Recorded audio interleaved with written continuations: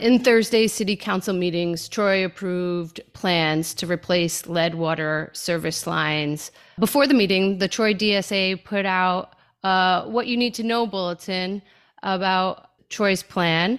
And co-chair of the Troy DSA, Mark Speedy, was also present at Thursday's city council meetings. Today, we have Mark here with us on the Hudson Mohawk Magazine to discuss what's been happening with the lead service lines in Troy and the plan for replacement. So, Mark, thank you for joining us today on the Hudson Mohawk Magazine. Great to be here. From your understanding, explain where the city's plan is at to replace service lines that are made of lead. The city is still in sort of early phases trying to identify all of the lead service lines in the city. But at this past city council meeting, they did make a big step, which is that they one, approved funds, so the use of funds from the American Rescue Plan, as well as the grant money that we had been allocated 5 years ago but have not touched. They have taken the necessary steps as a city council to approve those for use in replacing lead service lines.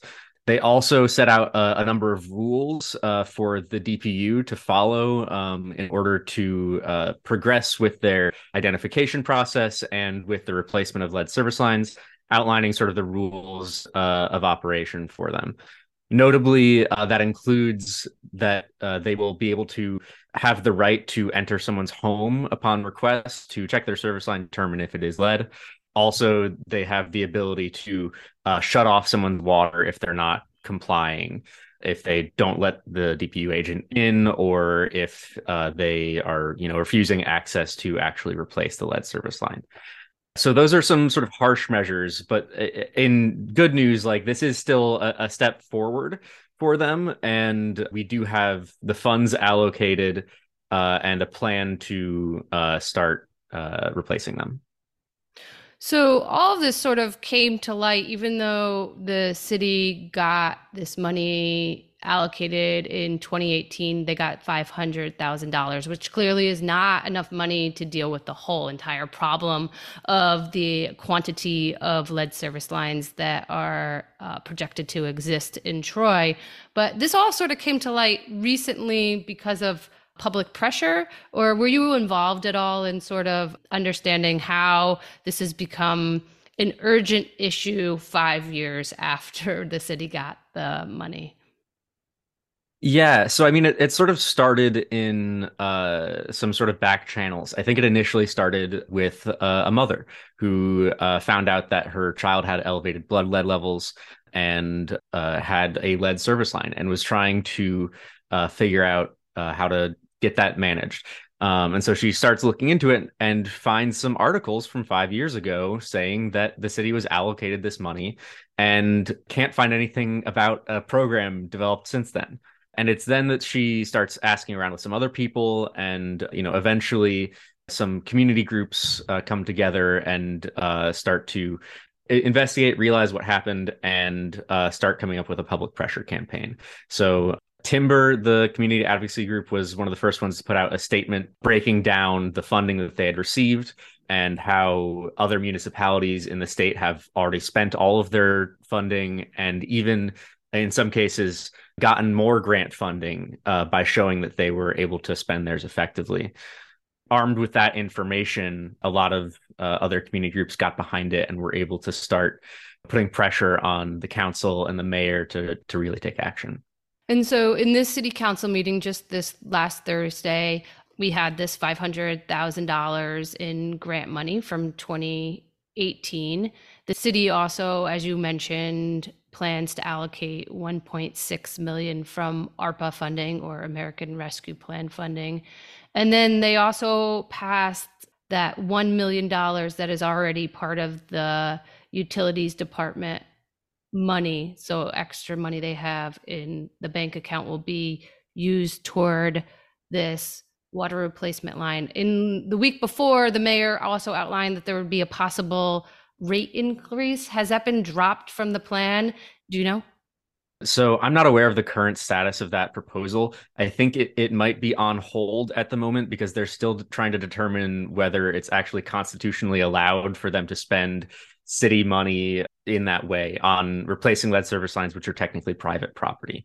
So in the New York State Constitution, that's not technically allowed. But we at Troy DSA would really prefer to see more of the funding coming from grant money and other potential revenue sources. We have seen some proposals for increasing pilots. Those are payments in lieu of taxes that are negotiated with nonprofit organizations. So, like RPI, Russell Sage, Samaritan, these very large employers in Troy who are not legally required to pay any taxes. They have the funds to, potentially contribute to this because those are not technically taxes. The city has the ability to allocate those for the lead pipe replacement.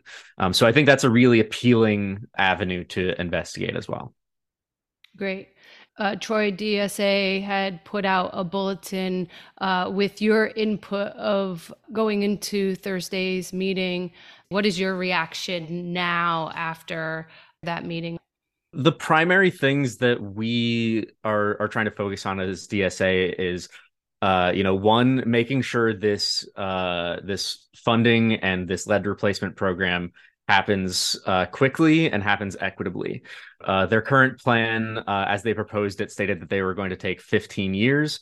We think that's an unacceptably long amount of time, considering the pace at which other municipalities have been able to accomplish their lead line replacement programs. The other thing that we really care about as DSA is tenants' rights, though.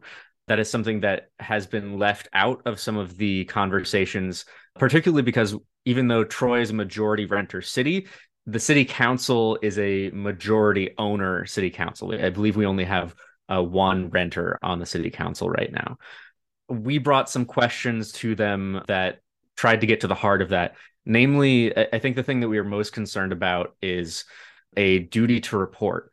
DPU, as of right now, if they identify a lead service line in someone's apartment, they are not required to report to all tenants in that building that there was a lead service line discovered. And DPU, after hearing that feedback, basically said that they couldn't do that because it's too hard. They don't have a good way to actually identify or reach out to all of the tenants in a building. They don't have access to all of those individual doors. But I think that is a sort of cynical approach to it. We don't think that we can definitely do it for everyone, so we're not going to have a policy in place to even try. I would really like to see them adding an additional policy that at least says that they need to, make a good faith effort to contact all of the residents in a building, inform them that they have a lead service line and the risks of it and the steps they can take to mitigate those risks. You gave public comment at the city council meeting on Thursday night. I heard you mention that you wanted to participate in encouraging community participation in the data collection of what type of service line people have. What would that look like? And what else does the DSA have planned now related to the lead service lines? Yeah, great question. So our plans are still in the works. I don't have all the details yet, but we are hoping to essentially do a public information session at a community organized location, and then potentially go canvassing. So taking some flyers and going knocking door to door, telling people, hey, if you haven't checked, if you haven't lead service line yet, you should do so. Here is the form on the website that you can fill out right now to submit whether or not you have one. We'll try to focus on disadvantaged areas, most likely South Troy or North Central, to really get the word out to the disadvantaged communities who are most likely to be affected by this. Great. Mark, I want to make sure that I give you the last word. Is there anything I didn't ask you about that you want to say? This situation is a great example of how community organizing can get real change. This was something that the city has been inactive on for 5 years. And after, effective community organizing, after getting a lot of people to show up to City Hall to give feedback, we have some of the fastest action I have ever seen the city council take on anything. And so I think it's really valuable for people to look at this and see it as an example of how to get involved, how to, really push forward on an issue. And if you are interested in helping us do that kind of advocacy, definitely check out Troy DSA. We are on all socials as Troy DSA. Shoot us an email, info@troydsa.org. And we'll also be sharing more information about that community planned event around lead service lines on those as well. So keep an eye out for those.